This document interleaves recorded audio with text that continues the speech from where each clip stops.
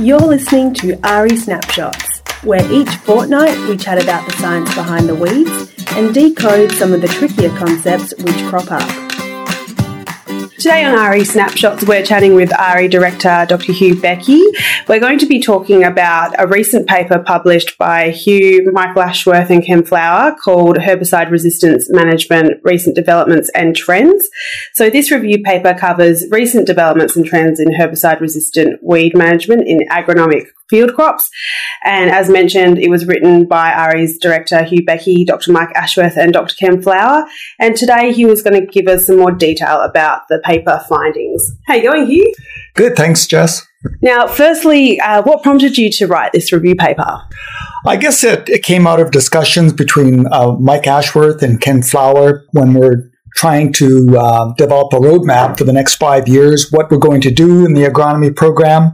And so this paper really summarizes our collective discussions around that, our future directions within RE. Yeah, so it's really interesting because we're going to go into a little bit more detail about what was identified. Can you go into some of the detail of the trends in herbicide-resistant weed management which you found in the paper? Yeah, certainly. And this is sort of a global perspective, so not just in WA or in Australia. So the first one is that, interestingly, there's renewed efforts by industry in herbicide discovery, which should be good news to grain growers here in Australia. There was a big 30-year gap after Roundup herbicide was introduced in 1974, and then with the Roundup Ready crops that came along in 1996. And so all the companies thought, well, glyphosate is going to solve all our problems. And so they really dumped their discovery efforts and decided not to spend money on that. And that was really a short-sighted thing. So there's renewed discovery in herbicides, which is good news for growers, although the best estimates indicate that we won't get a new herbicide mode of action probably for a few years anyway, a really novel mode of action. Just a continuation of global trends are crops with stacked herbicide resistance or herbicide tolerance traits. Whether it's in canola or in the U.S., this is most evident in their soybean varieties, where we're getting double and triple stacks of different herbicide resistance traits, like the Extend system in soybean, where you have dicamba tolerance. And this is really just it's a bit of a stopgap measure for industry to try and to manage all the resistant weeds out there, mainly glyphosate resistant, but not just glyphosate resistant, but resistant to a whole bunch of different herbicide groups within weed populations. And so until we get a new herbicide mode of action, this is sort of the industry response to give growers as much flexibility as they can to manage their resistant weeds. It's funny, when I first started out, there was a big shift from the pre-em, so the pre-emergent herbicides, to the post, because, of course, the post herbicides were a much better fit in conservation tillage systems, direct seeding or no-till. But now we're starting to see the flip side of that, or the pendulum swing the other direction, just because we're losing a lot of our post-emergence products, whether the Group A or Group B, those come to mind. There's so much resistance out there in our weed populations, whether it's ryegrass or what have you. And so we're finding that growers are relying on some of these newer pre-em herbicides, whether it's Sakura or Boxer Gold or even trifluralin, which is an old standby. So, and they're making it work in a conservation tillage system. And so that's quite a change from the 1970s, when there was a real drop-off in use of the pre-em herbicides. Another trend we found is that, and I think Australia is leading the way in terms of developing weed-competitive varieties of crops. We're targeting wheat, but also some of the other cereals, for example, barley. And this is work which is, I think, is being led in Australia. And so we would like to try and move that along in helping the plant breeders to bring these weed-competitive varieties to market, because it's just another non-chemical tool that growers can use along with their other good agronomic practices to help suppress weeds. And if they can do that, then that gives them the best opportunity to maybe reduce their dependency on herbicides, which is really a trend that we're trying to move into going forward. I think the writing is sort of on the wall in terms of we have to become less dependent on herbicides, just like, in the medical community, we say we have to rely less on antibiotics because of the threat of developing resistant strains. And so developing and bringing to market and making sure those weed competitive varieties integrate well with our current farming systems, I think, is where our ARI can maybe assist in that regard. And so we're very excited about that. Globally, we're seeing quite an expansion of harvest weed seed control practices. There's been active research and development ongoing in North America, in Canada, and the US. And, recently they did an evaluation of 20 key weed species in North America.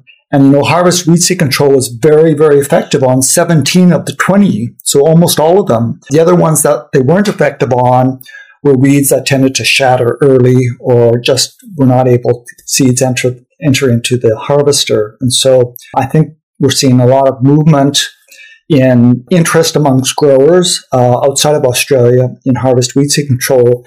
And even into Europe now, they're starting to investigate the potential for harvest weed seed control to manage key weeds like blackgrass in the UK, which is a very problematic weed. And, there's a variety of harvest weed seed control techniques.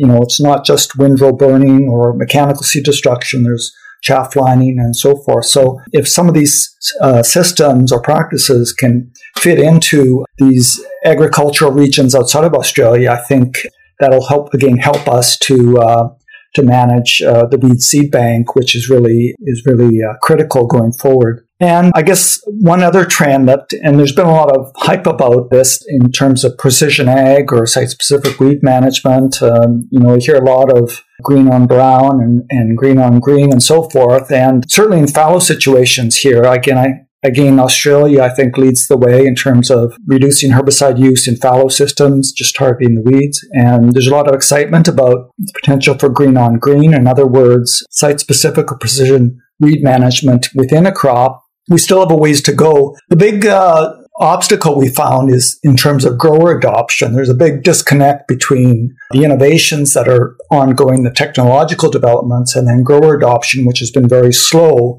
because, you have all this data, but growers need agronomists and advisors just to try and how do they take all that data and translate that into something that'll work within their farming system, work with their equipment. So ARI is focusing more on a more simple precision weed management system in terms of mapping the weed patches initially, throughout the growing season, not just early in the growing season, but even near harvest time through various precision ag, various sensors, and then using those prescription maps to develop a very simple management plan that growers can initially adopt at least. And so we think this might help to create more practice change in terms of site-specific weed management, because all the studies that I've seen show potentially a big economic benefit from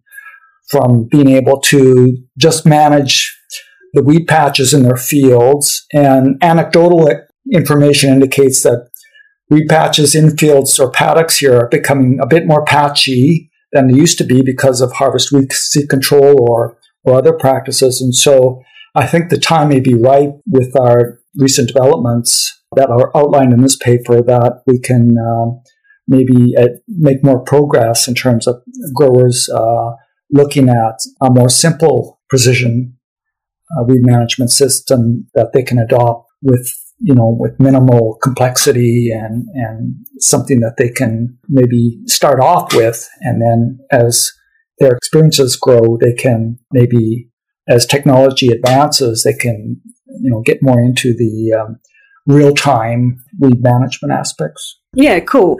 And at the top here, you mentioned that these findings have helped shape the agronomy program. Can you go into a little bit of specific detail about what the agronomy program will be looking at in the future that's been influenced by this review?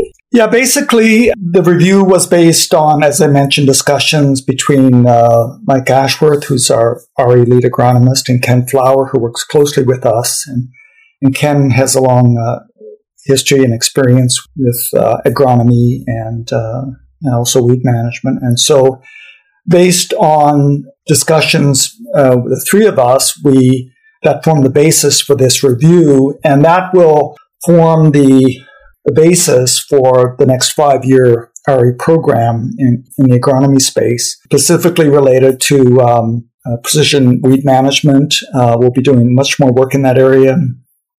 How best to integrate pre-em herbicides with agronomic practices to optimize and prolong their efficacy. We'll be looking at, as I mentioned before, weed-competitive wheat cultivars, varieties, and rating those using non-destructive measurements. And just to work with the National Variety Program to help identify those varieties. We'll start with wheat that are most weed competitive. And again, just to give growers more information about the relative competitiveness of different varieties. And we'll also be looking at working with some of the pulse crops, whether they be chickpeas or lentils, just to try and develop better weed management packages for those, which has really been a weak link in that particular crop type. So those are some of the areas that we hope to focus on in the agronomy program within RE over the next 5 years. Excellent. Well, thank you so much for the overview, Hugh. Really appreciate it. Okay, you're welcome. And if you'd like to read the paper in full, you can head to the RE website, and I'll put the link with this podcast, or you can head to the publications section on our website and read all of our RE papers. Thanks very much.